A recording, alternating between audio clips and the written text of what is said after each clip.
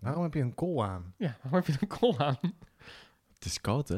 Het is, De winter is begonnen. Ja, ik heb ook wel een dikke trui aan. ik heb de verwarming op 20 graden gezet. Het is net wintertijd en jij zit hier met een kool aan. Ja, het zal toch de leeftijd zijn, denk ik. Die flamingo staat er te zweten met zijn pruik op. Ik was de Indian Summer gewend, maar dat is niet meer. Dat hebben we dit jaar niet, nee. Nee. Nou, we hadden een Indianen bijna herfst. niet een golf in september. Maar... Ja, laten we beginnen. Hoi, dit is de RTM XL podcast met Tim de Bruin, Jurian Voets en Arjan Spoormans.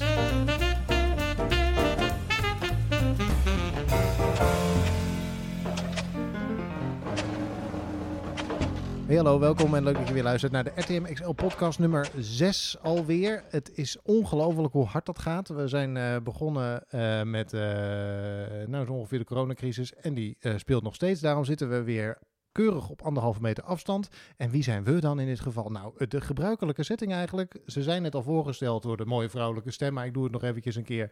Op links van mij Tim de Bruin en op rechts van mij Jurian Voets. Van harte welkom en ik ben dan... Wie was je ook alweer? Ja, ik vergeet het steeds. Arjan Spoormans. Oh ja, ik heb het gelukkig opgeschreven, dus ik kon het nog zien staan. En deze aflevering gaat het over het Projectenoverzicht. Jurian, een korte introductie van wat het ook alweer is. Nou, het projectenoverzicht is eigenlijk meer dan alleen maar een lijstje waar we straks even doorheen gaan akkeren. Maar eigenlijk is het een digitaal overzicht met een interactieve kaart, waarbij ook te zien is welke projecten waar zitten en in welke fase ze ongeveer beland zijn. Precies, dus als je geïnteresseerd bent in nieuwbouw in de stad Rotterdam en omgeving misschien... Nou, ook, ja. of vooral Ja, Rotterdam. we kijken af en toe over de grenzen als daar wat interessants gebeurt, zoals in Schiedam en Capelle aan de IJssel. Daar zullen we straks iets meer over horen. Maar inderdaad, de focus ligt op de gemeente Rotterdam zelf. Precies, Ja. en die is te vinden op de site van RTM XL. Dus als je deze aflevering luistert, kijk even tegelijkertijd op de site van RTM XL en kijk met ons mee over waar we het allemaal over gaan hebben. We gaan natuurlijk ook in het kader van de show notes ook gewoon even het overzichtje op onze site plaatsen die Precies. we vandaag behandelen. Dus dan kun je echt gewoon met plaatjes meekijken. Och man, het wordt een soort van multimediale fantastisch. experience wordt het. Ja, dat wordt echt... Mensen hoeven niet meer op te letten. nou ja, Het is gewoon heel makkelijk gemaakt. Precies. Nou, het zou wel fijn zijn als ze een klein beetje opletten. nou, ze moeten niet alleen maar op de site kijken, ze moeten wel ook luisteren. Want Precies. anders zien ze alleen maar Dus plaatjes. actief luisteren en meeklikken op de site. Dat is Precies. de tip. En reageren. En Ook dat. nou, we komen bijna niet aan de onderwerpen toe op deze manier. Maar ook deze maand beginnen we weer met de reacties op de voorgaande podcast. Want we hebben natuurlijk gevraagd, wat zijn nou de onderwerpen bijvoorbeeld waar jij het over zou willen hebben? Of dat wij het erover gaan hebben natuurlijk. En veel gevraagd waren verschillende projecten. Nou, dat doen we deze maand. Maar waar waren nog meer de reacties over? Wat zijn nog meer de voorstellen en wat hebben we ermee gedaan? Of wat gaan we ermee doen? Of wat gaan we ermee doen? Nou, inderdaad, een aantal projecten die gevraagd werden. Nou, we gaan vandaag wat projecten behandelen. Er was veel vraag naar een speciale podcast over Rotterdam-Zuid. Dat lijkt me zeker interessant om een keer te doen. Zeker, want daar speelt echt van alles. Ja. Dus daar kun je makkelijk een podcast Toch over soms een voorpraten. beetje een vergeten kindje. Dus Ja. Ja, en voor de rest werd er ook over het plintenbeleid is er een vraag gesteld. Het wat? Een plintenbeleid. Het plintenbeleid. Nou heb ik ook Plint? een plintenbeleid hier in huis, maar dat is waarschijnlijk niet waar het over gaat. Geen plinten zien. Muizengatproef. Nee, precies. Er zijn hier nog geen plinten. Die komen in Oh, ja. januari, jongens. Rustig nou, ik kan niet allemaal Sorry. in één keer. Plintenbeleid gaat over wat er eigenlijk aan de basis van gebouwen eigenlijk aan straatniveau te vinden is. Dus het kan een restaurant zijn of een kinderdagverblijf. Winkels, Dat soort struik. dingen. Ja. een struik. Nou, dat is Kan. eerder voor in de parken, denk ik. Maar dat... Maar wel Straat. woningen aan straatniveau en dat ze dus alles wat je Woningen in een gebouw op straatniveau ziet gebeuren. Ja, dat is een exact. Dat is een plint. Oké, daar kunnen we het zeker ook over hebben, want dat is volgens mij iets wat zeker in de binnenstad heel erg belangrijk is. Ja, en er is hier ook nog een suggestie gedaan naar huisvesting per doelgroep. Dus het kan bijvoorbeeld gaan over studenten, over singles, maar ook juist over gezinnen. En daar hebben we heel goed nieuws over, maar daarover straks meer. Yes. Bedankt voor al jullie reacties. Ook over deze podcast kun je natuurlijk op allerlei plekken je reactie achterlaten. Want we gaan het allemaal over nieuwbouwprojecten hebben. Daar heb je ongetwijfeld een mening over, dus laat het ons vooral weten. En dan nu, zoals te doen gebruikelijk, de actueeltjes. Wie mag ik als eerste de beurt geven? Nou, onlangs is in het nieuws verschenen dat de Tweede Kamer heeft gestemd. En dat ging eigenlijk over snelheden van auto's in de stad, in de bebouwde kom. En er is nu een meerderheid gevonden om de gemiddelde op 30 km per uur in de stad te maken.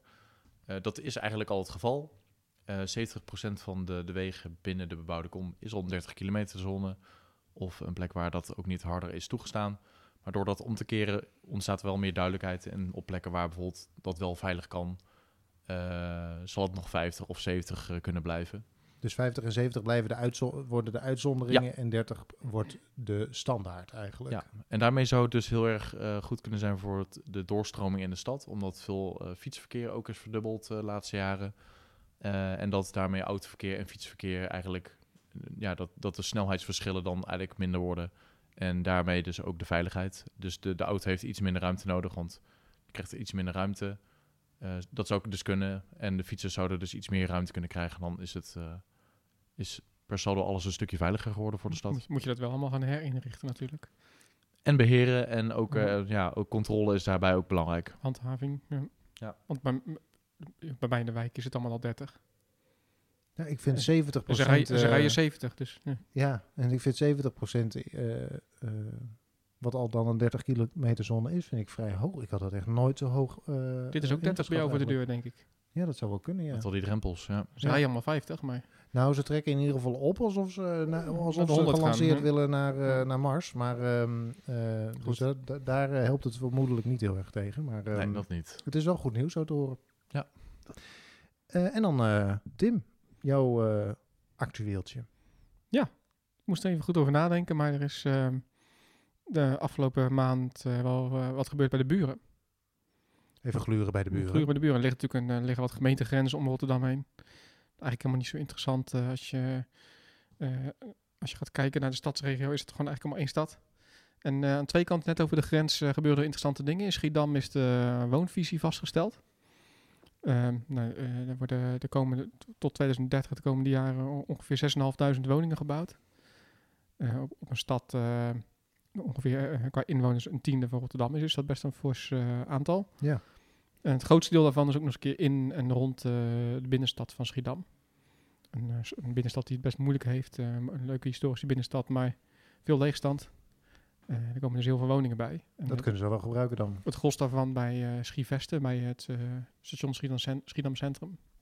Dat is ongeveer de helft van het programma. En verder verschillende projecten.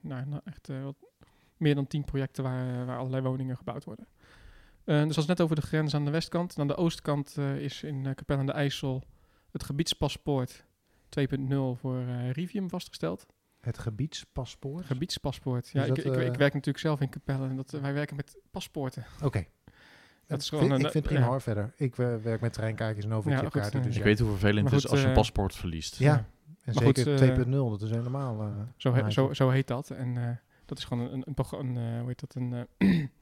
een document waarmee je bepaalt wat er mogelijk gaat zijn. Dat moet vastgesteld worden in de gemeenteraad en vervolgens kan je dingen gaan ontwikkelen. Want Rivium ligt aan de A16 volgens mij. Ja, meteen, onderaan de Brienenoord. Ja. Je hebt amper door dat het Capelle aan de IJssel is, maar dat is het wel. Dat is net geen Rotterdam meer. En er ligt een kantorenwijk, Rivium. En daar is 2 jaar geleden een gebiedspaspoort 1.0, dat heet natuurlijk geen 1.0, maar gebiedspaspoort vastgesteld om daar functiemenging te laten plaatsvinden. Dus naast kantoren ook woningen. En er kwamen gelijk allerlei partijen naartoe die gelijk zeiden, dan willen we daar wel woningen bouwen, maar dan wel een toren van 150 meter hoog. Ja. Maar dat paste dan weer niet in dat paspoort. Dus er is gelijk eigenlijk toen begonnen aan een nieuw paspoort, dat het wel een interessante ontwikkeling is op die locatie.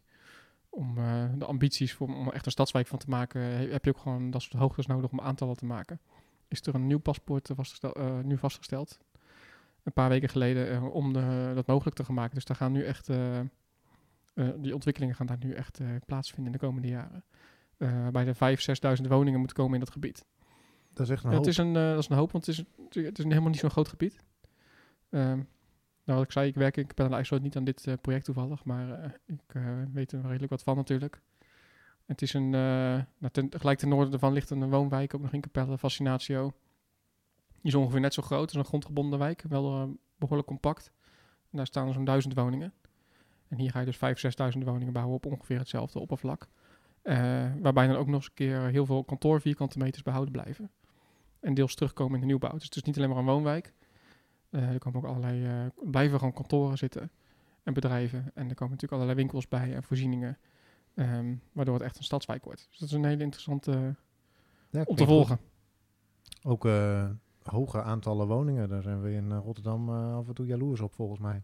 Ja, inderdaad. En nou zit ik er niet eens heel diep in. Dus praat ik alleen maar 1 keer per maand met jullie. En ik weet het al zo ongeveer. Mijn actueeltje gaat... wellicht heb ik het een keer eerder over dit project gehad. De Maasbode.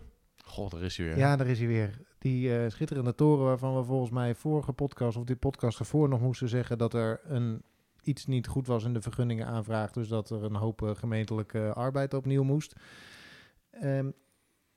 En ergens... we weten het natuurlijk niet zeker... heeft iemand met een zak geld geschoven, volgens mij. Is er ergens...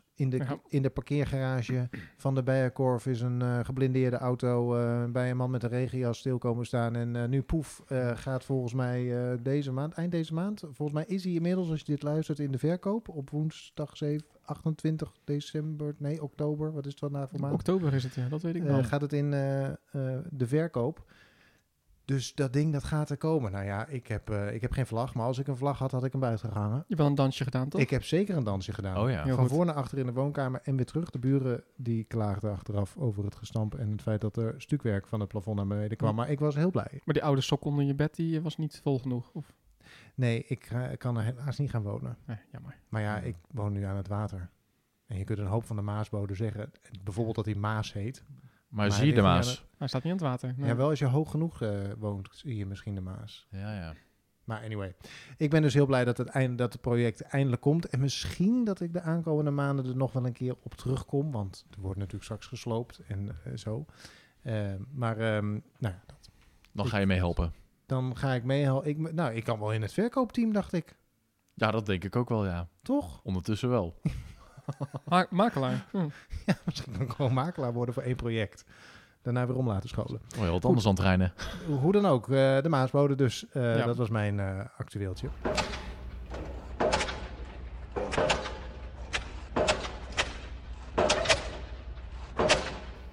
En is het alweer tijd voor ons hoofdonderwerp deze aflevering. Het projectenoverzicht of een overzicht van de projecten die nu in aanbouw zijn en waarvan we verwachten dat ze aankomend jaar in aanbouw gaan. We hebben een schitterende top zoveel voor je samengesteld, dus daar gaan we rustig doorheen. Pak een website erbij, die van RTM XL met een projectenoverzicht of de show notes. En kijk met ons mee naar deze nu al legendarische. Eigenlijk had het de eindejaarsaflevering moeten zijn, maar hey, we doen het gewoon in november. Anders moeten we concurreren met de top 2000 en dat winnen we nooit. Dan luistert er niemand. Dus bij deze de top 10. Hoe hebben we de top 6 voor in aanbouw en de top 10 voor de plannen voor 2021? Hoe zijn ze samengesteld? Kunnen jullie daar iets over vertellen? Ja, de vakjury heeft dat gedaan. Heel goed. Altijd goed om te zeggen, ja. Dus er is ook geen discussie over mogelijk. Nee. Nou, eigenlijk wel. Dus eigenlijk wel. Ja, eigenlijk iedereen die het niet mee eens is, mag daarop... Ja, missie een project. Laat het ons vooral even weten.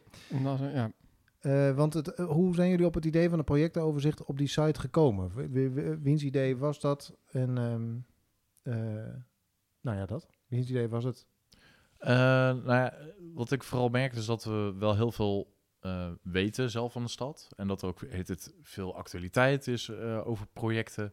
Maar dat het soms lastig is om te overzien waar nou eigenlijk de activiteit in de stad zit. En ook wat de status van bepaalde projecten is. Want dan moet je alles ook echt, al die berichten, al die losse berichten moet je dan ook echt bij kunnen houden.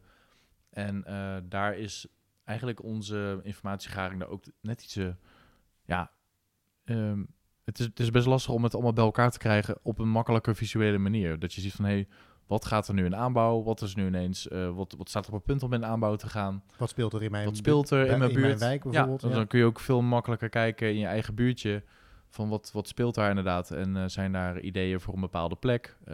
En dan is het makkelijker om dat grafisch voor je neus te hebben dan dat je dat moet gaan graven in allemaal losse berichten. Precies. Ja, en wat wel leuk is, dat kaartje hebben we dus.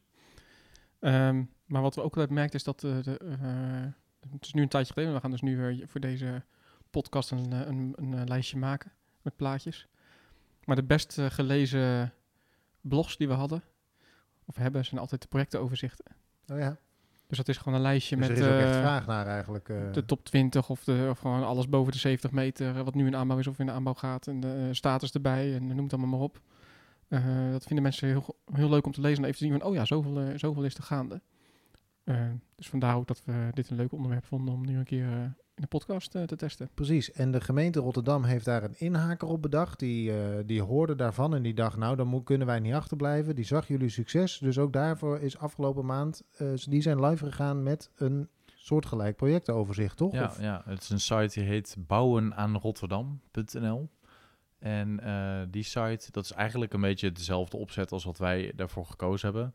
Met het verschil dat zij iets meer inzicht kunnen hebben in bepaalde woningaantallen op een bepaalde plek. Dus als er een initiatief is, dan is dat daar al zichtbaar. Terwijl wij eigenlijk veel meer inzicht hebben in de status van de projecten, zover zoals ze zijn. Dus als je bijvoorbeeld van een initiatief naar een concreet bouwproject is en er wordt echt aan gerekend, dan verschuift hij van kleur en dan zie je eigenlijk al van, hij is nu een fase verder gekomen. Dus dat is daardoor ook inzichtelijk. En het is ook natuurlijk niet echt gek dat de gemeente meer inzicht heeft in vooral de eerste ideeën van waar iets moet gaan gebeuren dan jullie natuurlijk in beginsel. Ze zijn wel iets voorzichtiger dan wij. Waarin? Dingen openbaar gooien. Dus als er ergens geruchten zijn, dan weten wij het meest soms eerder dan dat het op zo'n site terecht zal komen. Oké. Ja. Dus het is wel iets dat je kunt nu niet de site van RTM XL links laten liggen omdat de gemeente zoiets doet. Het is nog steeds interessant om beide sites eigenlijk in de gaten inderdaad. te houden. Wij horen toch best wel veel tussen neus en lippen van waar iets zou kunnen spelen. En dat is iets wat de gemeente dus niet communiceert. Precies. En wat ik eraan wil toevoegen is dat ik zelf weet dat bijvoorbeeld bij de gemeente Amsterdam dat er een hele sterke digitale informatievoorziening is voor de burgers, ook voor de Amsterdammers. En ik bemerkte eigenlijk dat in Rotterdam dat best wel moeilijker is. Dat het om je informatie, als je daar op zoek bent. Ik ben zelf ben ik afgestudeerd op het Oude Westen. En ik zocht veel informatie, ook over de buurt, over de wijk, over stadsdelen, over de hele stad. Maar ik kwam toch best wel vaak tegenaan dat ik niet de juiste informatie kon vinden. Dat ik op een gegeven moment ook maar zelf onderzoek ging doen. En soms ging het echt over bepaalde kengetallen die ik niet meteen kon vinden. Rotterdam is daar niet zo scheutig in, of staat het gewoon heel erg ingewikkeld weergegeven overal? Dat kan ik niet gauw invullen, maar de informatievoorziening is gewoon een stuk kariger dan andere minder steden. goed ontsloten, laten we zo zeggen. Precies, Ja. en ik denk dat het heel belangrijk is dat burgers ook op de hoogte zijn van wat er in de stad speelt. Dus dat ze ook zelf inzicht hebben en daar ook op kunnen inspelen. Maar wel op een positieve manier, dus dat het... Het is vaak ook gewoon leuk om dat soort dingen te kunnen zien, hè? Ja. Precies, dus het is ook meer een soort van het open zijn van de stad naar de burgers en andersom. Het is een wisselwerking volgens mij. En ik denk dat ik op basis van dit bouwoverzicht wat ik heb gestart, dat ik toch een bijdrage heb kunnen leveren in wat er in de stad speelt, als het ware. Dat je ook de patronen eigenlijk ook ziet ontstaan van hier gebeurt er gewoon hoop. En misschien is dat een reden om daar juist te gaan wonen. Ja. En sommige mensen die zeggen van ik vind het allemaal een beetje te druk worden. Nou, die kiezen dan een andere plek. Ja. Ik ben zal ik uit de school klappen? Nou, 15-jarig jongetje of zo ben ik een keer met een vriendje het gemeentehuis binnengelopen van Roden, want daar ben ik opgegroeid. Google dat maar eventjes. Om te vragen waar er nieuw gebouwd werd, want ik vond het toch wel allemaal interessant.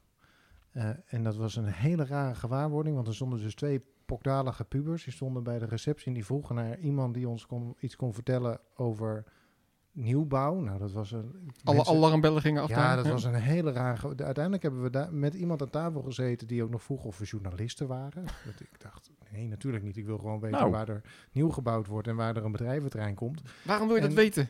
Ja, maar die heeft ons uiteindelijk wel heel uitgebreid allerlei dingen uitgelegd. En ik vond dat toen best cool. Ja. Nou. Die persoon vond het waarschijnlijk fantastisch dat er een keer iemand interesse had in zijn werk. Wel, maar daar is toen dit zaadje ook geplant. En nu maak ik een podcast Journalist. over. Nog bedankt als je nog luistert, gemeenteambtenaar van de gemeente Noorderveld in Drenthe. Jongen. Dag van zijn leven. Dag van zijn leven. In ieder geval die van mij, ja. Oké, dan zou ik nu graag door willen naar die beloofde top 6 van de projecten die in aanbouw zijn. En dan beginnen we natuurlijk bij nummer 6. Dat is waar, ja. Op 6, welke bouwproject staat er wat jullie betreft op 6 die nu in aanbouw is? Zeg jij maar, Tim, want ik had deze niet bedacht. Ja, we hebben deze een beetje op hoogte gecategoriseerd. Ja. En daardoor kwam Kopenhagen op 6. Ja. En dan zit iedereen, oh ja, Kopenhagen. Dat is ook nog Rotterdam. Leuke stad. Dat is ook een stad. Ja. Dat is eigenlijk Gouda West. Ja. Oftewel Nesselanden. Want dat zit in Nesselanden, hè? Ja, aan de plas. Ik fiets wel eens een rondje Rottermeer en dan rij je daar en dan ben je al een tijdje aan het fietsen en denk je, oh ja, dat is ook nog Rotterdam. Ja. Nesselanden. Die is op hoogte, meende ik nu? Ja, maar daar staan dus een aantal torens in Nesselanden. Dus op zich best een mooie wijk. Zeker dat stuk langs de plas met het strand. Ja. Het is ver van het centrum, maar het is best een geslaagd stuk stad. Met restaurantjes, winkeltjes ook daar. En daar lag al heel lang nog een stuk grondbraak waar de derde toren aan het strand moest komen. En die is dus nu gebouwd. Ja. Die is net op hoogte. En die heet Kopenhagen en die staat daar nu. Gefeliciteerd, 67 meter hoog. Yes.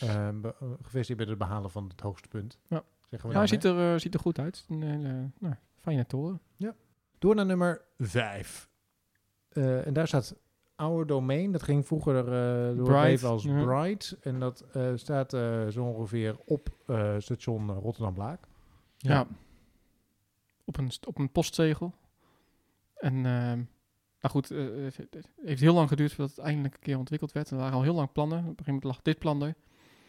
Is weer heel lang geduurd voordat het in aanbouw ging vanwege de graainimbies, zoals we die nu noemen. De graainimbies, ik vind het een mooi woord. Het zijn de mensen die procederen. We hebben het afgelopen podcast over gehad, die procederen om een zak geld te krijgen. Ja. Bouwprojecten zo lang mogelijk vertragen tot er eigenlijk geld uit. Dat was hier ook het geval. Uiteindelijk is er een doorbraak geweest. Het heeft best wel lang geduurd, dus ik weet hier echt niet of die zak geld gekomen is uiteindelijk nog, of dat ze gewoon de tijd hebben uitgezeten. Dat zou zomaar kunnen, want het heeft zeker 2 jaar geduurd. Ja, dat heeft heel lang geduurd, ja. Maar die wordt nu gebouwd. En dat is volgens mij niet helemaal kritiekloos, gaat dat? Nee, er zijn wel heel veel woningen. Studentenwoningen, starterswoningen, 612. Maar niet iedereen is tevreden over de gevel. Nee, ik weet niet wat jij ervan vindt, Jurian. Laat ik het zeggen dat ik het op een afstandje er wel mooi uit vind zien. Maar als je echt dichterbij komt, dan herken ik toch een beetje de trespa. Als het ware de platen die met nopjes vastzitten en panelen waar dan stippen op zijn. En het is een soort van uitvergrote afbeelding die erop geprint is. Op een afstandje ziet het er op zich gewoon aardig uit. Maar als je wat dichterbij komt, dan vraag je af wat het precies voorstelt, denk ik. Ja, moeten we het nog even afwachten totdat het volledig klaar is? Of kunnen we het nu wel eigenlijk hebben we genoeg gezien? Ik heb vaak meegemaakt dat mensen over elkaar heen struikelden in kritiek. Op een gegeven moment dat het uiteindelijk wel meeviel. Ik wacht nog even af met mijn oordeel, maar... Je houdt je hart ook vast tegelijkertijd. Ik hou mijn hart een beetje vast al. Ja.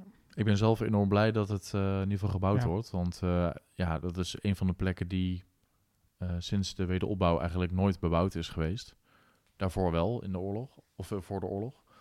Maar daarna is het heel lang dat braakliggend terrein geweest. Dus het is in die zin winst dat er op zo'n plek, naast het station, dat er eindelijk eens een keer, en dit noemen ze dan in de Verenigde Staten Transit-Oriented Development. Oftewel dat de bepaalde ontwikkelingen die veel ontsluiting vragen, dat die ook op dit soort plekken terechtkomen. Dus gezinnetjes met een auto, die verwacht je juist buiten de stad. Maar op dit soort plekken moet je juist zorgen dat mensen die waar grote hoeveelheden woningen bij elkaar zitten, dat je die op dit soort plekken faciliteert. En daar heb je een metrostation, treinstation, grote wegen in de omgeving. Dus je bent zo... en het hele centrum, dus dat is allemaal goed ontsloten daar. Ja. Door naar nummer 4, die staat eigenlijk in hetzelfde rijtje. Dat is in het Wijnhavengebied. Casanova. Ja, en dat is wel een leuk verhaal, want de Casanova is eigenlijk het broertje van de Muse, die vorig jaar is opgeleverd, als ik goed zeg. Die ook van Barcode is. En het slimme van dat ontwerp is dat het 2 verschillende gebouwen lijken. Op op een soort basis, gedeelde basis. En ze hebben daar de garage van gedeeld. Maar dat zijn dus 2... En een dakterras zit erop. Ja. Dat wordt ook gedeeld, volgens mij. Ja, een geel dakterras, ja. Met beide dus een soort van sokkel met erbovenop een toren. En dat is nu in ieder geval de tweede fase van het barcode-project. Wat daar nu mooi is dat die tweede toren dus nu, die Casa Nova, die loopt dus, staat op een soort punt, de omgekeerde piramide. Dat is dus om dat dakterras voor die beide torens wat groter te krijgen. En dat levert en nu... om extra verdiepingen aan de toren te mogen toevoegen. Ja, dat heeft ook nog met volume inderdaad te maken. Architect, ja. Maar goed, ik weet niet of dat de belangrijkste reden is, maar goed, dat maakt niet uit. Maar dat levert ook nog eens een keer een hele spectaculaire constructie nu op. En nu op dit moment wordt die omgekeerde piramide gebouwd. Met een tijdelijke draagconstructie. Dat is echt wel een happening om te zien. Ja, interessante ontwikkeling. Dus voor. We kijken vooral de bouwfoto's, want het is echt bijzonder. Ja, en het is een bijzonderheid, want volgens mij is het de eerste driehoekige plattegrondtoren die we in Rotterdam hebben. Huppatee. We stuiven meteen de top 3 in. Op 3 staat de Terraced Tower, 104 meter hoog. En volgens mij is ook die nu op hoogte. Ja, is die op hoogte? Ongeveer, nou, in ieder geval. Het zal niet veel schelen, ik weet niet of de vlag al uithangt, maar... Nee, want er staat nog een kraantje op en dat wordt normaal gesproken voor het betonstorten gebruikt. Dus het kan zijn dat ze met de afrondende werkzaamheden bezig zijn. Pannenbier noemen ze dat dan. Het kan in ieder geval niet lang meer duren. Het kan niet lang duren, nee. Een soort pannenkoektoren. Ja. Spekhoek. En dan gaan we door naar de kooltoren. We zijn inmiddels voorbij de 150 meter qua ontwikkeling. Op nummer 2 de kooltoren of de Cool Tower. De Cool Tower, ja. Cool Tower. Of de Kool. Want hij heet overal volgens mij anders voor mijn gevoel. Of de Cool Tower. Ja, volgens mij is het de Cool Tower nu in het Engels. Oké. Nou, het is ook een supercoole tower, dus dat scheelt. Maar als je dan de kooltoren gaat noemen, ja, dat kan ook, maar is de grap een beetje af. Ja, het is officieel is het wel de Cool Tower, dacht ik. Ja, volgens mij ook de Cool Tower. In de wijk Kool. Internationaal is die cool. Maar... Ontzettend leuk, inderdaad. Ja. En het wordt ook daadwerkelijk een hele mooie toren als je mij vraagt, want het is het ding is een beetje in 2 gedeeld. Hè. Je hebt een basis, dan heb je bovenop een soort krans en dan vervolgens komt weer het ontwerp van de basis komt terug. Dus hij wordt halverwege onderbroken door een soort, ja, hoe zeg je dat? Een wolk. Een wolk, ja, zoiets. Of een soort religieus centrum, eigenlijk zo'n soort kruis zit erin, hè? Nou, ik weet niet wat Julian nou allemaal weer is over gehad. Maar daar zijn we inmiddels aan verdieping 8 of 9. Ja, het duurde heel lang. Online op Skyscraper City zaten mensen zich kapot te ergeren dat het allemaal zo lang duurde. Maar hij zou nu, als het goed is, ongeveer met 1 verdieping per week de komende tijd omhoog moeten gaan. Ja, en dat klopt ook wel, want ze hebben daar nu zo'n klimkist opgezet. En dat is eigenlijk een soort constructie die als het ware elke keer de liftkern als het ware opbouwt. Dat gaat redelijk snel, gaat het omhoog. Maar waarschijnlijk gaat hij niet helemaal vooruit lopen op de rest, zoals je dat bij Delft Sport in de jaren 90 zag. Nou, ze hebben niet zo'n kern die in 1 keer stort. Dus hij gaat niet in 1 keer helemaal naar boven, maar volgens mij gaat hij wel elke keer een beetje op de troepen vooruit lopen. En dat zal dan steeds met 3 of 4 bouwlagen zijn. En de gevel is met prefab elementen. Dus in de fabriek gemaakte elementen, die worden dan opgebouwd. En dat kan, net als bij de Zalmhaven, kan het vrij snel gaan. Over de Zalmhaven gesproken, het is een wonderschoon bruggetje. Maar op nummer 1 staat natuurlijk de enige echte eigen Zalmhaventoren. De hoogste toren van de Benelux binnenkort. Met 2 broertjes. Met 2 prachtige broertjes en zusjes. Broertjes, zusjes, geschwister. Op zijn Duits, veel beter. Ook met 1 verdieping per week volgens mij gaat hij de lucht in, iedere vrijdag. Exact, te snel. Ja. Dat gaat heel, dat loopt prima op schema. Hè? Het is volgens mij gewoon iedere week op vrijdag. Het is een soort van de hartslag van de stad geworden. We zitten er 20 jaar op te wachten en ineens staat hij er. Heb je niet de tijd om er vaak genoeg langs te fietsen om het een beetje te volgen. Ineens staat hij er. Ja, het gaat heel hard. Ja. Veel te snel. Ja. Nee, het is fijn dat hij er over een paar maanden gewoon zijn hoogste punt naartoe gaat al. Ja, 2021. Dat is bizar.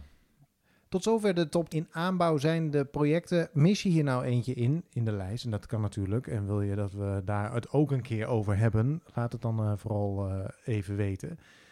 Deze projecten kennen we natuurlijk al, want we weten natuurlijk wel ongeveer wat er in de stad in aanbouw is. Veel leuker is om te kijken wat er in 2021 zoal in aanbouw gaat. En daar hebben we een top 10 van gemaakt. Ja, zoveel is er. Er is zoveel te vertellen. We hebben het enorm gevecht gehad net om allerlei projecten die er niet in konden. Precies, allemaal zwaar ingelezen figuren hebben zich hierover gebogen. Er is wekenlang eigenlijk over vergaderd en met nummertjes geschoven. Maar nu kunnen we formeel de top 10 van projecten die in Rotterdam in 2021 naar verwachting... En we moeten altijd alles een beetje met een slag om de arm doen, maar in aanbouw gaan. Van 10 naar 1 gaan we er doorheen lopen voor je. En op nummer 10 staat... Glashaventoren. De Glashaventoren. Help me eventjes, want ik weet, het doet me ergens een belletje rinkelen, maar volgens mij staat dat ding alweer heel lang te sudderen ergens. Klopt. Te wachten totdat er mag worden begonnen. Ja, dus ook de vraag of die überhaupt in de aanbouw gaat volgend jaar. Maar die zit in de wachtstand wegens de net al genoemde graaien NIMBY's. Er is bezwaar tegen gemaakt. En wat op zich, wat ik heel goed vind hier, is dat de ontwikkelaar zegt van wij gaan niet toegeven aan mensen die voor geld bezwaar maken. Dus wij gaan gewoon de procedure afwachten, de Raad van State. En gaan pas bouwen als we een go hebben.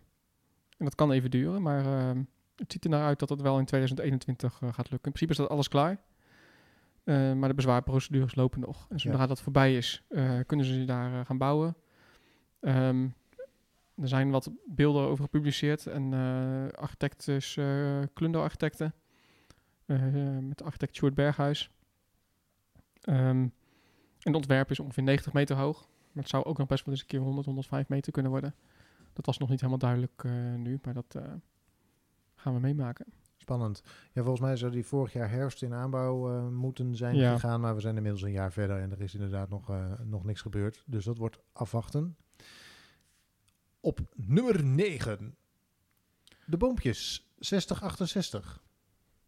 Daar weet Julian alles van, toch? Of niet? Ja, daar weet ik alles van, blijkbaar. Dat is het project aan de boompjes, wat nu naast Terrace Tower wordt gebouwd. En wat ik er vooral van weet, is dat net de sloop achter de rug is. En dat Team V het heeft ontworpen. En dat er dus nu 2 torens moeten gaan komen. Waarvan er eentje ongeveer 105 meter hoog zou moeten gaan worden. Ik had ze graag in hoogte even omgewisseld. Dan had je een iets meer speels effect gehad. Maar blijkbaar is er bij deze projecten langs de boompjes iets gebeurd dat alle torens met dezelfde hoogte naast elkaar zijn geland. Het zal waarschijnlijk ook een bepaald esthetisch voordeel hebben opgeleverd. Nou, maar in dit geval denk ik van, had ze even andersom gezet. Het schijnt dat dus met de Maas ook iets moet gebeuren nog. Dat is de toren van Rijkswaterstaat die daarnaast staat. Daar zijn ook ideeën over om daar iets mee te doen om het hoger te maken of te vervangen. Ik zou hem lekker laten staan. Maar... dus daar was iets. Ik heb ooit een keer een presentatie gezien van de boompjes bij de welstandscommissie en ook een avond waarin die mevrouw een presentatie gaf over het ontwerp van die toren. En toen werd er in een van die 2 dingen werd er gesproken over dat er rekening is gehouden met ontwikkelingen die daarnaast zouden moeten gaan spelen. Aha. Ja. We gaan het zien. Spectaculair. Ja. Op 8. Wacht even. Op 8. 8. Ik probeer het te doen klinken alsof het jingles zijn, maar eigenlijk doe ik het live. Dus het slaat even helemaal nergens op. Stavenman is er niks bij, hè? Nee, het is nog geboren talent. Je hebt het of je hebt het niet. Op 8 staat de Maasbode. Ja, zeg het maar, natuurlijk. Ja. Nou ja, het is natuurlijk een van de mooiste... Woord. Ik vind het veel te laag, hè? Laat ik dat vooropstellen. Ik zat kennelijk niet aan die tafel met al die deskundigen die hier wekenlang over vergaderd hebben. Maar plek 8 voor de Maasbode vind ik een schande. Ik zeg het gewoon, het is een schande. Het is...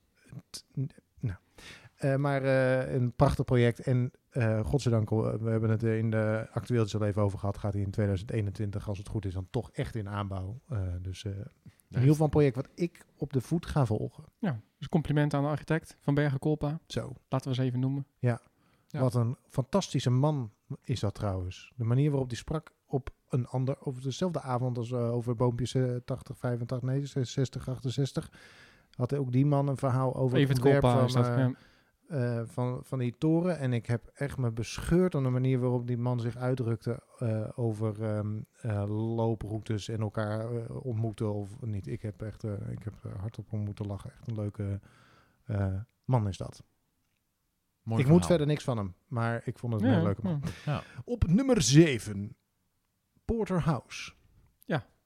Dat is... Dan moet je waarschijnlijk eventjes helpen wat het is. Want Er het, gaan bij weinig zijn mensen een mij lichtje branden. Dat Inderdaad. denk ik ook. Als we Jumbo-toren zeggen, dan gaan er misschien dan wat meer mensen denken van, oh ja, die. Maar dat is dus naast metrostation Rijnhaven op de pols van Katendrecht. En daar wordt The View op dit moment gebouwd. En daar staat het oude pakhuis Santos. Waar stielwerk, als het goed is, nog steeds in moet komen. Een Duits interieurconcept met allerlei winkels. En op die kop waar de Jumbo stond, die is inmiddels versloopt en verhuisd naar de overkant van de weg. Daar moet een toren komen en die zou eerst 70 meter worden volgens mij. En toen 85 en toen 100. En inmiddels wordt die 125 of 130. Ik vind het tel al kwijt. Maar volgens mij wordt die rond de 130 meter. En die Het is een serieuze toren voor die locatie. Het was ineens een serieuze toren worden. ja. Het is gewoon een meer hoger dan de Red Apple. Die daar ineens op Zuid op Katendrecht pal naast de metrostation komt te staan. Het ontwerp is nog een beetje onduidelijk. Het is van Joke Vos, architecten. Ik ken het bureau ook verder niet heel goed. En er zijn alleen maar wat beelden van veraf. Dus ik ben nog wel heel benieuwd hoe dat ontwerp uit gaat pakken. Dus een beetje onduidelijk nog, maar wel echt een spectaculaire ontwikkeling volgens mij op die plek. 130 meter hoog, Ja. dan tel je wel mee Ja. als Katendrecht en opeens. Nou, ik zag wel een plaatje voorbij komen en dat leek een beetje een soort van slank broertje van First, die naast het Wena staat, volgens mij. Ja, maar Qua verschijningsvorm, maar... als het ook dat niveau van de gevel haalt, dan wordt het een heel gaaf Daar word ik al heel blij van, ja. Iets om in de gaten te houden in ieder geval. En jullie verwachten kennelijk dat hij in 2021 al wel in aanbouw gaat. Hij zit al zeker, in de welstandscommissie volgens mij, daar is besproken. Dus de view zijn ze al aan het bouwen en dit moet gewoon mee in hetzelfde project. Dus dat moet echt, eerste helft volgend jaar, vermoed ik al wel. Ja. leuk. Mooi. Gaan we naar nummer 6. De Modernist. De Modernist. Daar is hij. Schuin tegenover het Centraal Station moet het apparaat komen. En het zijn 2 torens, eentje van 125 meter hoog volgens mij. Ja. En een andere van 70 meter. Dus eigenlijk de toren die ik zelf altijd veel te laag vind voor die plek.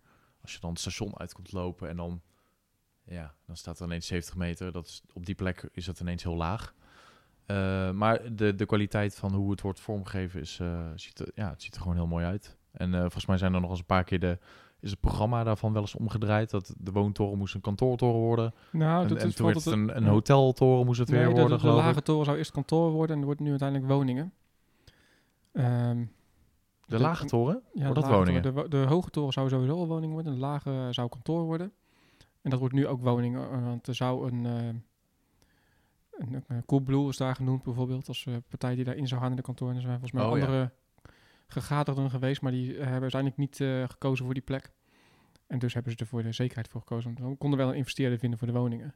Daar komt het waarschijnlijk op neer. Er worden daar nu woningen gebouwd. Betekent dat het een fors woonprogramma is? Ik weet eigenlijk niet hoeveel woningen er precies zijn. Met zijn, Ik denk 200. hij zou ook eerst 100 meter worden, de hoge toren. Die wordt nu ook 125, 130. Dus ook een project die in hoogte gegroeid is. En dat zien we natuurlijk graag. En wat ik hier wel heel gaaf vind, is eigenlijk is dit al Kruisplein, de Westkruiskade. Is eigenlijk al de meest levendige plek van Rotterdam misschien wel. Het is echt, daar bruist het gewoon echt van het leven. Alle trams, voetgangers, fietsers, noem het allemaal maar op. En dit gebouw wat er nu staat, het kantoorgebouw, die sloeg de boel nog een beetje dood. En daar komt nu dus ook een fors programma met een commerciële plint. Wat dus weer nog gaat toevoegen aan die stedelijke dynamiek op die plek. Jij noemt het al mooi vormgegeven. MVRDV. Ja, en volgens mij ook een grappig verhaal. Ik weet niet of dat helemaal zo klopt, maar het stationsplein is volgens mij ook een soort sunspot. Ja. En ik geloof dat ze in het ontwerp bij MVDV hebben ze ervoor gekozen om bepaalde happen als het ware uit de bouwmassa te halen, waardoor op bepaalde momenten in het jaar dat er dan toch een soort van een soort van mysterieuze zonneschijn er nog mogelijk doorheen is. Ja. Om net te voldoen aan die sunspot eisen. Ja, zodat ze bepaalde seizoenen dus toch nog de zon kunnen vangen op het plein. Ja. Dus dit is dan een soort van fijne bijkomstigheid van dat niet alom geprezen sunspot-beleid. Dat er in een toren dus een soort van hapjes uitgehaald zijn worden. om aan die regels te voldoen. Ja, daar komen we straks ook nog op. Want volgens mij is... die komt volgens mij op nummertje 5 pas. Daar gaan we het er weer over hebben. Nou, na 6 komt over het algemeen... Oh, dit was 6 alweer. Nummer 5. Over hapjes gesproken. Precies, lekkere hapjes. Daar is hij. Eentje maar. The One. Ja, The One. Een project van UN Studio met Ben van Berkel onder andere. Die ook de Erasmusbrug heeft ontworpen. Wel niet bekend, niet onbekend gebouw. Over die hapjes gesproken. Bij de Markthal schijnt ook zo'n sunspot te zijn. En in dit geval heeft het ervoor gezorgd dat dit gebouw geen rechte dak heeft gekregen, maar dat het toch een soort getrapt dak heeft gekregen, zodat op bepaalde momenten dat er toch nog zonneschijn net voor of net achter de Markthal mogelijk is. Het is nog erger. Het gebouw naast de Markthal, weet je. Ja, waar die pizzeria ook in zat. Die werpt al een schaduw op die sunspot. Maar omdat hij lager dan 70 meter is, telt hij niet mee. En moet dit gebouw alsnog dat getrapte dak hebben om geen schaduw te werpen op een plek waar door een laag gebouw toch al schaduw is. Ja. Maar goed. Oh mijn god. Oké. Ja, bureaucratie ten top inderdaad. Maar dat ding dat moet komen op een gebouw wat in de volksmond volgens mij Mordor heet. Een nogal brutaal... Brutalistisch, jaren 70, denk ik. Het is later, denk ik. Ja, 70. Nee, 70. Wat weg moet. Als je er langs rijdt, dan herken je het meteen. Het is alsof je in een soort van slechte aflevering of een slechte film van The Lord of the Rings tegen bent gekomen. Daar moet nu een hele vrij transparante toren komen, volgens mij. Ja, een soort dubbele toren. En wat wel jammer is, het zou een hotel en woning inkomen met op de begaande grond ook allerlei voorzieningen die zowel de woningen als het hotel zouden ondersteunen. Maar vanwege de coronacrisis is de hotelmarkt behoorlijk ingestort. En niet alleen maar dat er nu geen mensen slapen, maar ook dat er dus qua investeringen de boel behoorlijk op zijn gat ligt. Dus in dit geval betekent dat de One wordt omgebouwd naar een woonproject. Ik hoop wel dat ze die dynamiek onderin het gebouw daardoor nog steeds wel kunnen maken. Ja. Een hotel geeft natuurlijk een bepaalde natuurlijke dynamiek die woningen minder hebben. Dus dat is ergens wel jammer dat dat niet doorgaat, die dubbele functie. Maar we gaan zien wat het op gaat leveren. En hopelijk krijgen ze het nog voor elkaar om dat in 2021 alsnog te gaan bouwen. Van de grond te krijgen. Iets minder gaten te houden ook, want het is een mooi project daar. En ik ben zelf ook wel een fan van brutalisme. Dit is daar wel een voorbeeldje van, maar het is ook niet een heel sterk voorbeeld van. En stedenbouwkundig is het een rampengebouw wat er nu staat. En je moet dan ergens keuzes maken van, het heeft een bepaalde waarde, dit gebouw. En als je ervan houdt, dan is het een fantastisch gebouw. Maar stedenbouwkundig is die zo verschrikkelijk slecht dat ik de verbetering van de sloopnieuwbouw zo groot vind, dat ik toch wel voor sloopnieuwbouw ben in dit geval. Ja, ik heb er heel veel foto's van gemaakt, want ik vind hem ook juist vanwege de onwaarschijnlijke lelijkheid. Ja. En zeker als je het hoekje omslaat en aan de achterkant kijkt. Met de sprikkeldraad en de tekels. Het is echt verschrikkelijk. Maar juist daarom heb ik er veel foto's van gemaakt. Omdat dat aan de andere kant ook wel weer de charme misschien van het pand is. Dat het zich zo onwaarschijnlijk niks aantrekt van zijn omgeving. Dus ik kijk er ook wel met gemengde gevoelens naar. Ook, maar voor de stad is het natuurlijk veel beter als het terrein. Ja. Maar mijn liefde voor dingen die totaal niet functioneren, of totaal onaangepast zijn, dat deel van mij, daar breekt het hartje wel van. Ja. Inderdaad. Maar daar hebben we altijd nog het Openluchtmuseum voor dat soort gebouwen. Ja, misschien kan het daar. Dan maakt de context meestal niet heel veel uit en kunnen we toch een plekje of een goed fotoboek inderdaad. Laat Arnhem even bellen. Ja. Door naar nummer 4. Spannend. Och mijn god, ja, want we naderen de top 3 inmiddels. Ja. En over 3 gesproken, een klein stapje naar Tree.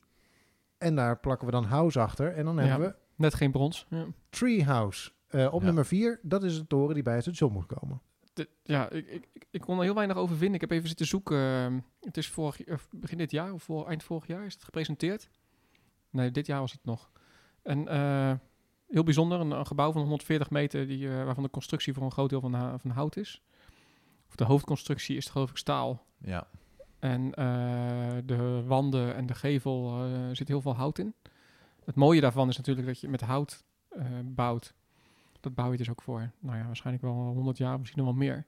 Daarmee sla je dus gewoon CO2 op. En je produceert tijdens de bouw ook veel minder CO2 dan wanneer je beton maakt. Ik geloof 10% van de wereldwijde CO2-uitstoot komt van beton. Dus er ligt een enorme opgave voor de bouwsector om de CO2-uitstoot te drukken. En het gebruik van hout is daar een hele belangrijke van. Dat zie je dus ook al langzaam steeds meer worden. En in hoogbouw is het natuurlijk een spannend ding.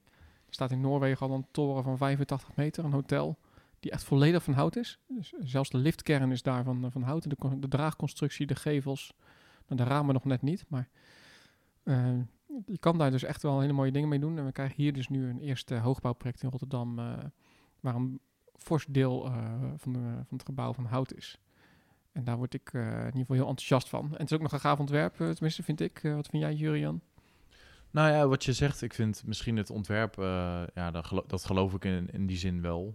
Maar ik denk inderdaad dat de grootste revolutie in het bouwen met duurzame materialen is. En dan rijst natuurlijk ook weer de vraag op van waar halen we dat hout vandaan? Hoe zorgen we ervoor dat er genoeg hout bij komt? Dus we moeten daar ook als een malle nieuwe bossen voor gaan maken, denk ik dan ook. Maar dat inderdaad, die materialen die zijn volgens mij gewoon... Dit is eigenlijk onze toekomst. Dit is de weg waar we op moeten slaan.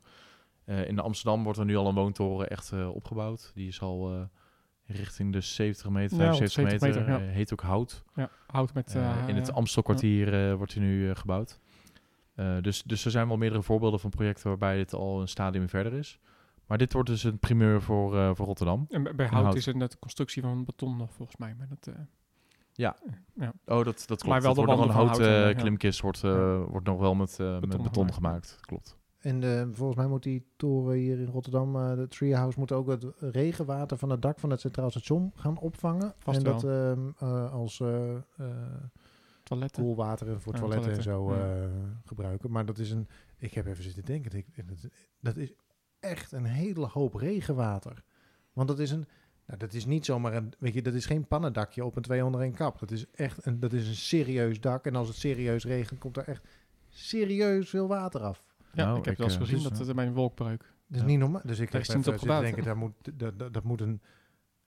Hoe groot die tank? Ik zou wel eens een podcast willen opnemen in de tank waar het regenwater van het Centraal Station... Er zal vast wel een overloopje in zitten in die tank. Maar zou je denken? Bij een wolkbreuk. Nou, vooruit dan. Ja, de Kruispleingarage, toch? Ja, die zat toch leeg. Ja, heel goed. Oké, dan gaan we de top 3 in. Op nummer 3, de bronzen medaille van RTM XL voor 2021 gaat naar de Baantoren. We hebben hem op 3 gezet. Het zou een hele slanke toren worden. Hij wordt nu wat minder slank. Dat hebben we te danken aan de bezwaren van Jan Ulte, ontwikkelaar van de Coal Tower, die zelf en samen met een aantal kopers van zijn Coal Tower bezwaar heeft gemaakt tegen de Baantoren. En het ontwerp wordt nu aangepast en hij wordt wat minder slank. En daar hebben we nog geen goede beelden van gezien. Het ontwerp is van Powerhouse Company, Rotterdams bureau van Nanne de Ru. Enthousiast bureau. Zelf ook enthousiast over hoogbouw. Dus dat zien we natuurlijk altijd graag. Maar het was het oorspronkelijke ontwerp was fantastisch. En we gaan ervan uit dat het nog steeds een heel gaaf gebouw wordt. Alleen zijn er nog geen beelden van het aangepaste ontwerp. Dus we weten nog niet hoe dat uit gaat pakken. Hij wordt in ieder geval wat dikker, dat weten we wel. Hij wordt iets minder slank. Ja. Ja, het is eigenlijk een heel raar verhaal. Want je zou zeggen, als je bezwaar maakt, dan maak je bezwaar om zo min mogelijk van het gebouw te zien te krijgen. Ja. Maar nu is het omgekeerde eigenlijk gebeurd. Ja. En nu krijg je er een veel groter gebouw voor terug. Voor het aantal woningen zal het waarschijnlijk wel positief zijn.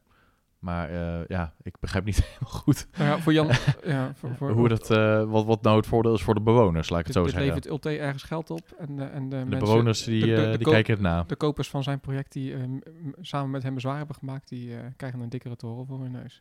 Ja, maar goed, dat is misschien ook verdiende kost dan. Ja. En dan op 2, de Sax op de Kop van Zuid. Nog zo'n vage toren. Want de eerste ontwerpen daarvan waren spectaculair te noemen. Het was een soort dansend ding met pixels. En inderdaad, zag er echt prachtig uit.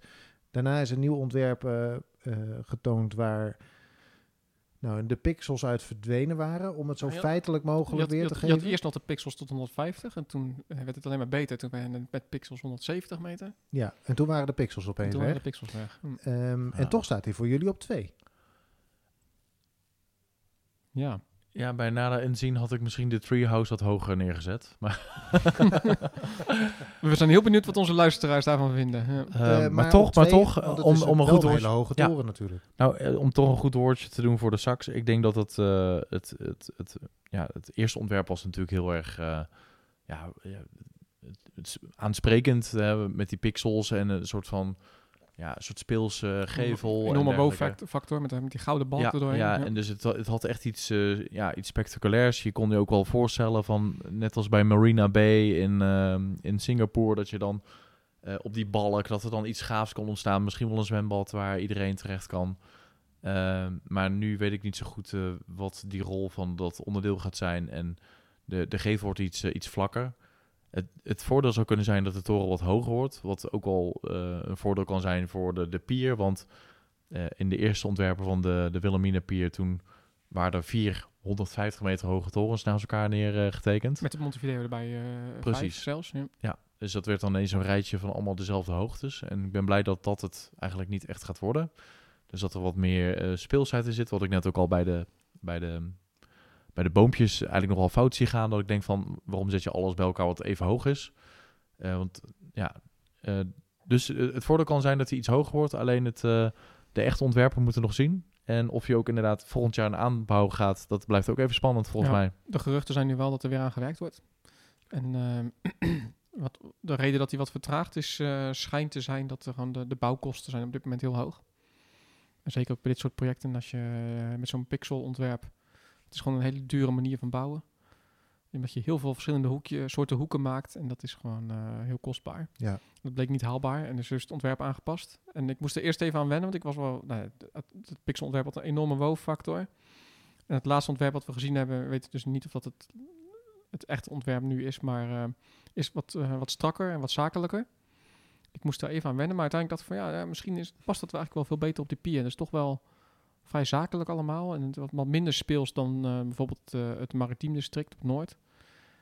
Misschien past dat ook wel beter daar dan dat pixelontwerp. Want het was wel echt toch wel een beetje een schreeuwerig ontwerp van MVRDV tussen de toch wel vrij zakelijke en wat meer klassieke wolkenkrabbers die daar staan. En misschien past zo'n strak ontwerp daar ook wel beter tussen. Maar goed, we gaan het zien. Dus het is nog even spannend. Ik heb mijn hoop gevestigd op de welstandscommissie. Ja. Misschien dat die nog kan zeggen, voor die prominente plek verwachten wij toch wel iets meer of zo. Nou, als ik wel iets aan mag toevoegen, ik ben het helemaal mee eens met Tim. Ik denk dat hoe langer ik ernaar kijk, dat ik hem toch eigenlijk wel wat rustiger beeld vind met dit ontwerp. Wat ik wel hoop is dat nu, als je dus naar de plint kijkt, dus eigenlijk de onderkant van het gebouw op straatniveau, zie je nu nog een soort van rechte lange balk van, wat zal het zijn, 5 meter hoog ongeveer. In het eerste ontwerp zat daar wel die speelsheid in. En ik hoop wel dat op begaande grond dat er nog wel genoeg verrassing en verschillende verscheidenheid aan plintvulling mogelijk blijft. Zodat je niet 200 meter lang naar hetzelfde zit te kijken. Want als voetganger is dat echt dodelijk. Ja. En dan op nummer 1. Wat zou het zijn? Ja, ik geef even de luisteraar 5 seconden om zelf een inschatting te maken. De Maasbode hebben we al gehad, toch? De Maasbode hebben we al gehad. Toch dat Dutch windwiel? Nee. De Posttoren. Ja. Natuurlijk, Post eigenlijk. Rotterdam. De Post Rotterdam. Ja. Ook die wordt volgens mij nu belemmerd door, hoe noem je ze nou zo? Graainimbies. De graainimbies. Ja. Want die had al lang in aanbouw moeten zijn, volgens mij, toch? Misschien ook wel echt gewoon normale nimbies. Zit er misschien ook wel tussen, maar er zitten ook graainimbies achter. Ja. Maar we verwachten dat hij in 2021 toch het herwaarderen of het opkalefateren van het voormalig postkantoor, inclusief het bouwen van die toren, van start kan gaan. Ja, ik vind het moeilijk om in te schatten. Want dit is ook echt het is ook een duur project. Zeker in deze periode. Maar volgens mij ligt het ontwerp wel al helemaal klaar. Dus het ontwerp ligt klaar. In principe de verkoop was zelfs al begonnen. En er zit hier natuurlijk een buitenlandse ontwikkelaar op, uit Israël. Een New Yorkse architect. Wat op zich heel gaaf is, dat soort partijen in Rotterdam investeren. Maar wat minder ervaring hebben met de situatie hier. En die lopen nu dus aan tegen onze... Graaien-nimbies. Hoe vertaal je dat? Ja. Ook in andere steden heb je nimbies en vertraging. Ook in New York heb je dat torens vertraagd of zelfs verlaagd worden door bezwaar. Maar goed, wij hebben weer ons eigen systeem wat bepaalde dingen teweeg brengt. Ik hoop dat hij, als er een zak geld op tafel komt, vermoed ik, dan gaat hij volgend jaar een aanbouwen. En als de procedures uit gaan zitten, kan het misschien nog een jaartje langer duren. En dan, maar ik had dan juist eigenlijk bij een buitenlandse partij gedacht, daar gaat zoveel geld in om. Die zeggen, hoeveel heb je nodig hier? Maar ook geld. Die willen er ook nog een boterham aan overhouden. Ja. Kijk, er wordt wel eens gedacht dat ontwikkelaars er met miljoenen van doorgaan. Dat zal soms best het geval zijn. Ik weet ook niet wat voor marges hier op zo'n project zitten, maar met de huidige bouwkosten en ga je echt niet zomaar even voor een paar ton mensen afkopen. Dan gaat het echt wel ten koste van de haalbaarheid van je project. Ja. Dus we moeten nog eventjes blijven wachten totdat daar de eerste schop de grond in kan. Nou, dat zou dus best wel heel snel kunnen gaan. Maar we gaan het meemaken. Wat een spanning. 2021, dit is maar... Die wordt 155 meter hoog. Ik zei het al even, uit New York, ODA. Architecten. Echt een internationaal gerenommeerd bureau die in de hele wereld echt toonaangevende projecten neerzet. En nu dus in Rotterdam. Dit project, wat echt qua architectuur... ik denk ongeëvenaard, kan ik wel zeggen, kan gaan worden. Van de stad straks. Als het op de impressies wordt, het mooiste is subjectief, maar dat is waar. Ja. En volgens mij het grootste belang wat hier ook is eigenlijk ook dat het postkantoor een nieuwe mooie herbestemming kan krijgen. Geen UX-store meer, maar gewoon een goed hotel erin. Precies. Ja, en ik hoop in ieder geval dat ze ook kunnen waarmaken dat het ook echt een toegankelijk gebouw gaat worden. Met waar je in ieder geval met een passage waar je ook echt doorheen kan lopen, slenteren. Het is ook echt een fantastisch gebouw. Een postkantoor is natuurlijk altijd een toegankelijk publiek gebouw geweest. Dus als dat kan blijven. En het gebouw krijgt ook weer een beetje de liefde die hij de afgelopen jaren gemist heeft. Heeft er allerlei leuke tijdelijke invulling gezeten. Zelfs een Dino-museum heeft er volgens mij even ingezeten. Dino? Ja, ik geloof het wel. En volgens mij nog meer rare tentoonstellingen. Maar zelfs modelsportterreinen volgens mij. Da Vinci heeft erin gezeten, tentoonstelling. Nou, kijk aan. Maar het is alles gehad. Body Worlds misschien? Ja, dat kan ook nog wel, ja. Of is dat toch dat Dino-museum geweest? Dat was ergens anders. Maar goed, hoe dan ook. Dit gebouw heeft een publieke toegankelijkheid nodig. En als dit project zou daar ook gewoon bij kunnen helpen. Het is natuurlijk al een beetje de vraag van... de oude gevel aan de achterkant moet voor een deel worden verwijderd. Wat komt daarvoor terug? Er zijn hele mooie origineel. Plaatjes van gekomen. Dus de oude achtergevel is niet origineel. Dus dat is origineel, wel later bijgebouwd. Ja. Maar heeft wel, het spreekt wel dezelfde taal als het hele gebouw zelf. Maar het ontwerp ook nu. Dus ik snap wel dat mensen daar kritisch naar zijn en kijken van wat komt er dan voor terug? Maar als ik de plaatjes zie, dan vertrouw ik wel dat dat ook echt een hele monumentale, mooie ruimte kan worden.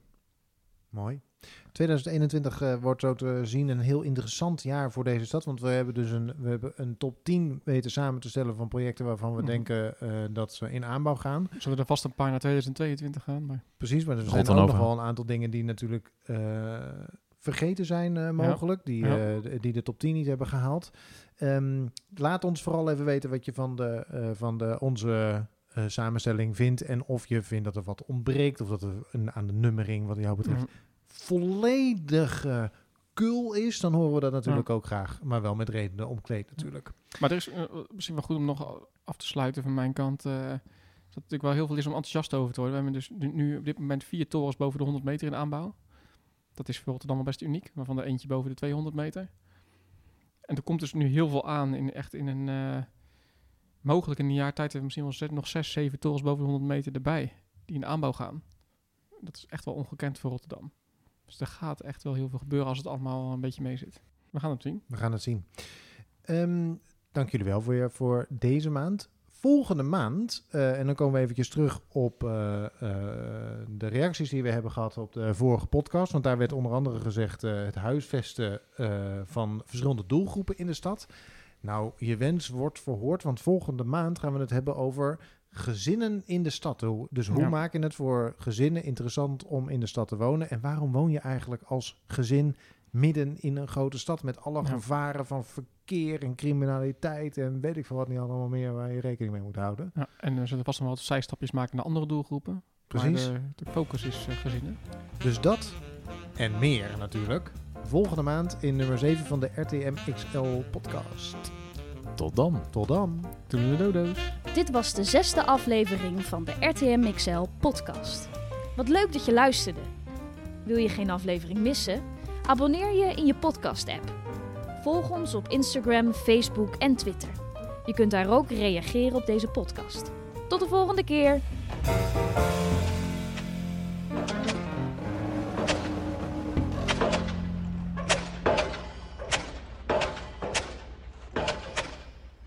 Toedeledodo's.